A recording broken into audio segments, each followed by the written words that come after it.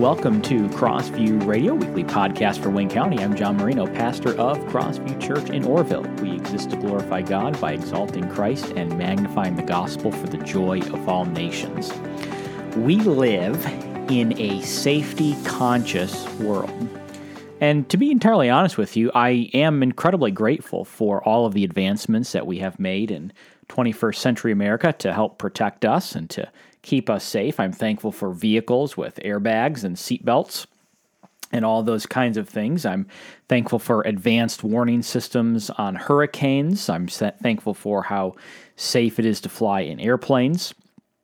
On the other hand, I got an Amazon package delivery today, and the delivery instructions included this statement: please give drivers at least 6 feet of space to safely complete your delivery.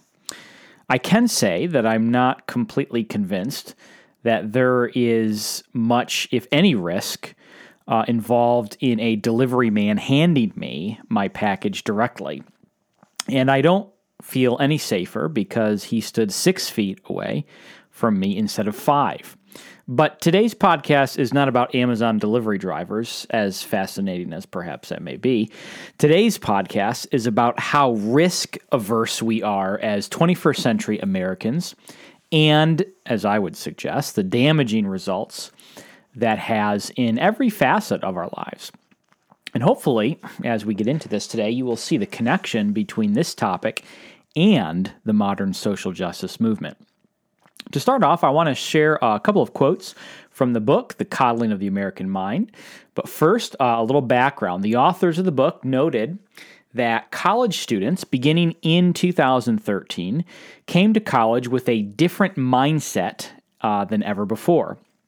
College students came to college with the expectation that their professors existed to keep them safe, not just from physical harm, but from ideological harm.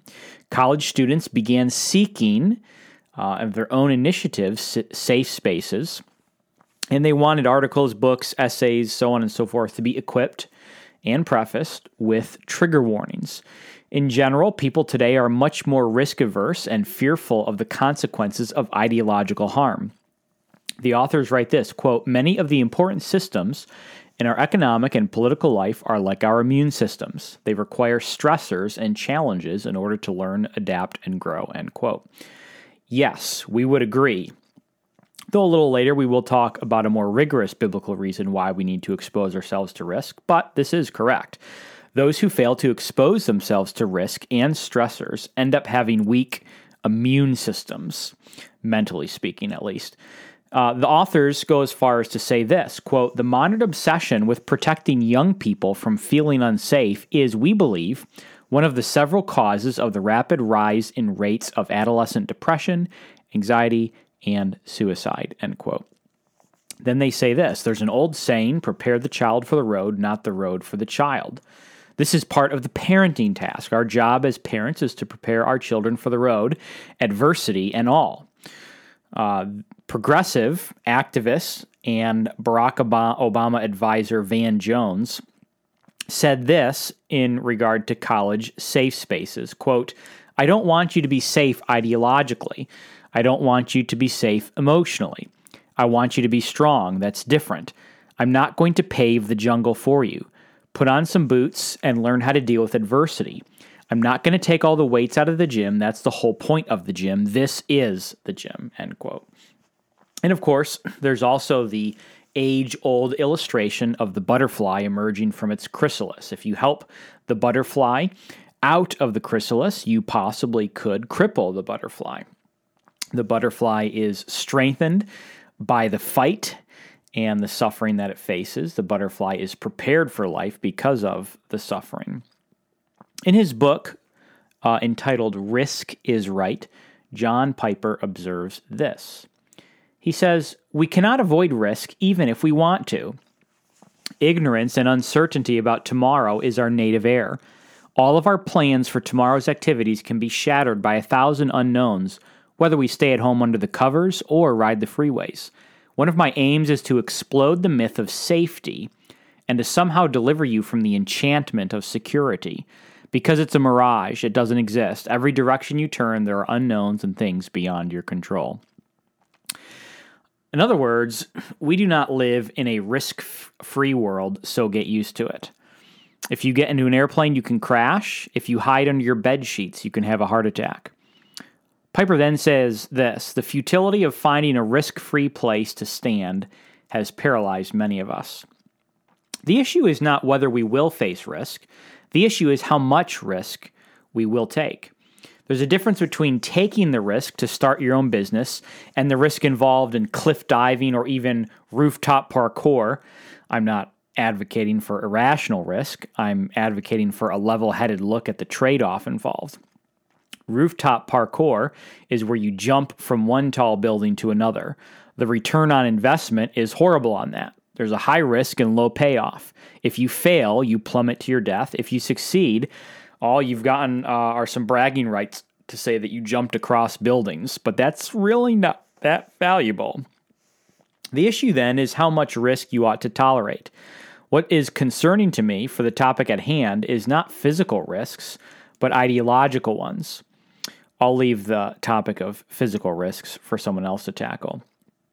It used to be the case that people I disagreed with were eager, or at least open, to talking together about our disagreements. This actually used to be a big talking point amongst my liberal friends. They advocated for us to listen to one another and to dialogue and to talk and to discuss things. Not so anymore, at least on the whole.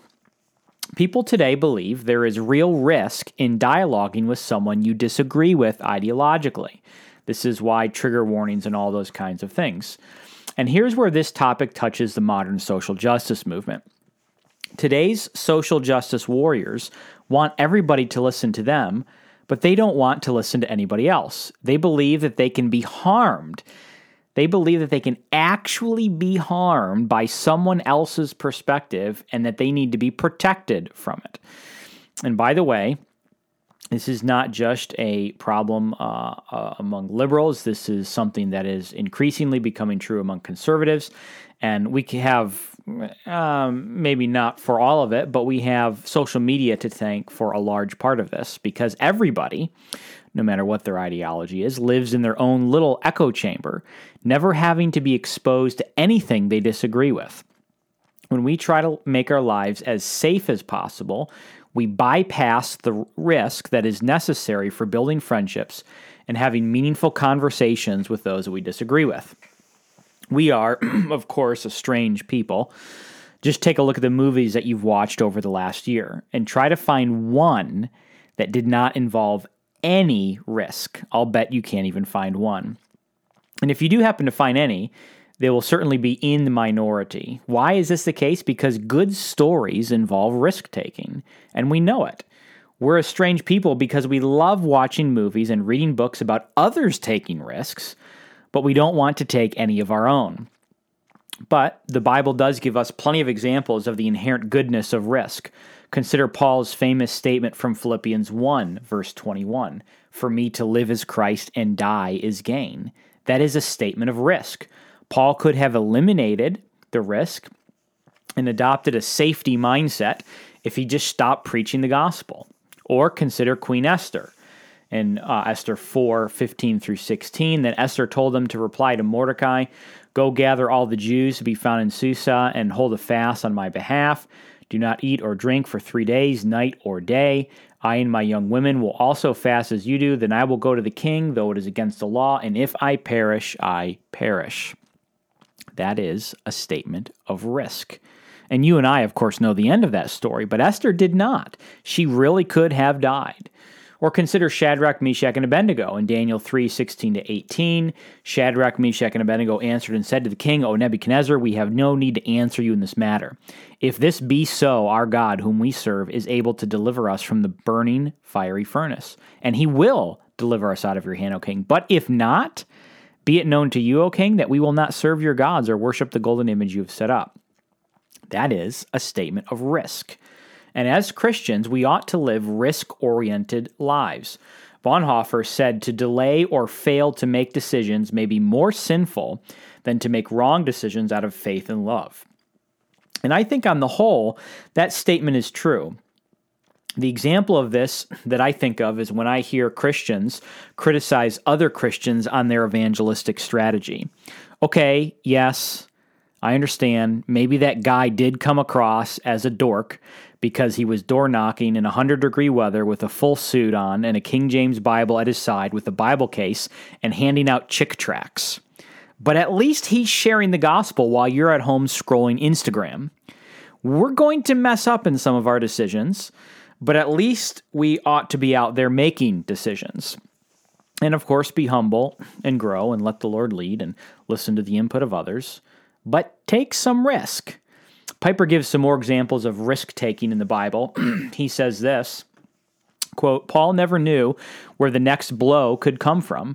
Every day he risked his life for the cause of God. The roads weren't safe, the rivers weren't safe, his own people, the Jews, weren't safe, the Gentiles weren't safe, the cities weren't safe, the wilderness wasn't safe, the sea wasn't safe, even the so-called Christian brothers weren't safe. Safety was a mirage. It didn't exist for the Apostle Paul. He had two choices, waste his life or live with risk. And he answered this choice clearly. But I do not account my life of any value, nor as precious to myself, if only I may finish my course in the ministry that I receive from the Lord Jesus, to testify to the gospel of the grace of God. He never knew what the day would hold, but the Calvary road beckoned, and he risked his life every day, and this was right. End quote. Then, Piper gives a little later on the story of Caleb. He says this, quote, Caleb was unable to explode the myth of safety. The people were gripped by the beguiling enchantment of security, the notion that there is a sheltered way of life apart from the path of God-exalting obedience. They murmured against Moses and Aaron and decided to go back to Egypt, the great mirage of safety. And then he continues, but not even Joshua could explode the myth of safety. The people were drunk in a dream world of security, and they tried to stone Caleb and Joshua. The result was thousands of wasted lives and wasted years. It was clearly wrong not to take the risk of battling the giants in the land of Canaan. Oh, how much is wasted when we do not risk for the cause of God, end quote. James White said this. He said, Safism is the religion of cowardice. Safism destroys growth and the necessary hard knocks that make us strong, thinking, developed adults. The generation that is selling our liberty for safety was trained from the start to value immaturity and coddling. Of course, risk does involve the chance of loss. You risk your life when you drive to work. You risk your health when you smoke cigarettes. Some risks are good risks and some risks are bad risks. Some risks are wise ones and some risks are foolish ones. Nobody wants to experience loss, but that is a risk we take every day. You see, the issue isn't whether we will take risks, but what kind of risks we will take. To be risk-averse is to seek to protect yourself from loss. You avoid risk because you don't want to lose something. But the problem that many fail to see is that there is a trade-off. Refraining from risk involves a loss too. In fact, I would say it involves a bigger loss. The risk-averse person does not succeed in accomplishing his goal. He still opens himself up to loss, just a different kind of loss. Friendship evangelism is a great example of this. For those of you who are not familiar with this phrase, friendship evangelism is kind of this strategy where instead of going up to someone outright and sharing the gospel with them and telling them the good news of Christ's death, burial, and resurrection, friendship evangelism is where you seek to befriend the person first before you share the gospel with them, and you take sometimes years to build a friendship, and then once you are friends and you have some rapport built with the person, then you can go ahead and share the gospel. The danger of this, of course, is that you end up never sharing the gospel many times. And so it's a good example of this. To share Christ with an unbeliever involves a certain degree of risk. Depending on your context, it could result in the loss of a friendship, the loss of a job, the loss of credibility, or the loss of any number of things. Someone reasons to himself that He might be able to avoid that risk and potential loss by becoming a good friend of this person first, friendship evangelism. And then the gospel can be shared in the context of a close, intimate friendship that would prevent any risk of loss. The problem is that this isn't the elimination of risk, but rather the trading of one kind of risk for another kind of risk. The risk of friendship evangelism is obvious, that you'll spend your whole life never sharing the gospel or rarely sharing the gospel with anyone because it takes you years to build up trust and friendship. You haven't avoided risk. You've taken on a different kind of risk. The Apostle Paul wasn't willing to take on that kind of a risk, and neither should we. We should share the gospel liberally, knowing that we might lose our job, we might lose our friends, we might lose our credibility, we might lose our popularity. The problem is that people want all of the rewards and none of the risks. And if you'll permit me to steal a Chesterton quote here and rework it for my own purposes, we could say that there are two kinds of people, those who take risk and know it, and those who take risk and don't know it. If you spend all day indoors under blankets, sipping lattes, watching Disney Plus, and scrolling TikTok, you're not escaping risk. You're just exchanging one type of risk for another. Sure, you may never experience the losses involved in risk, but neither will you experience the benefits. You may never experience the loss of losing a friend, but neither will you know the joy of having one. You may never experience the rejection involved in sharing the gospel, but neither will you know its delights. And according to the authors of The Coddling of the American Mind, you're also risking depression, anxiety, and suicide. I'm reminded of Proverbs 26:13 that says, "The sluggard says, 'There is a lion in the road, there is a lion in the streets.'" Proverbs 26:13 is the life verse of the cult of safism. Christ, on the other hand, calls us to take risk for the sake of the kingdom. What are you waiting for? Thanks for listening to Crossview Radio. I'm John Marino, pastor of Crossview Church in Orville. We meet Sundays at 10 a.m. To find out more about Crossview Church, visit us online at crossvieworville.com.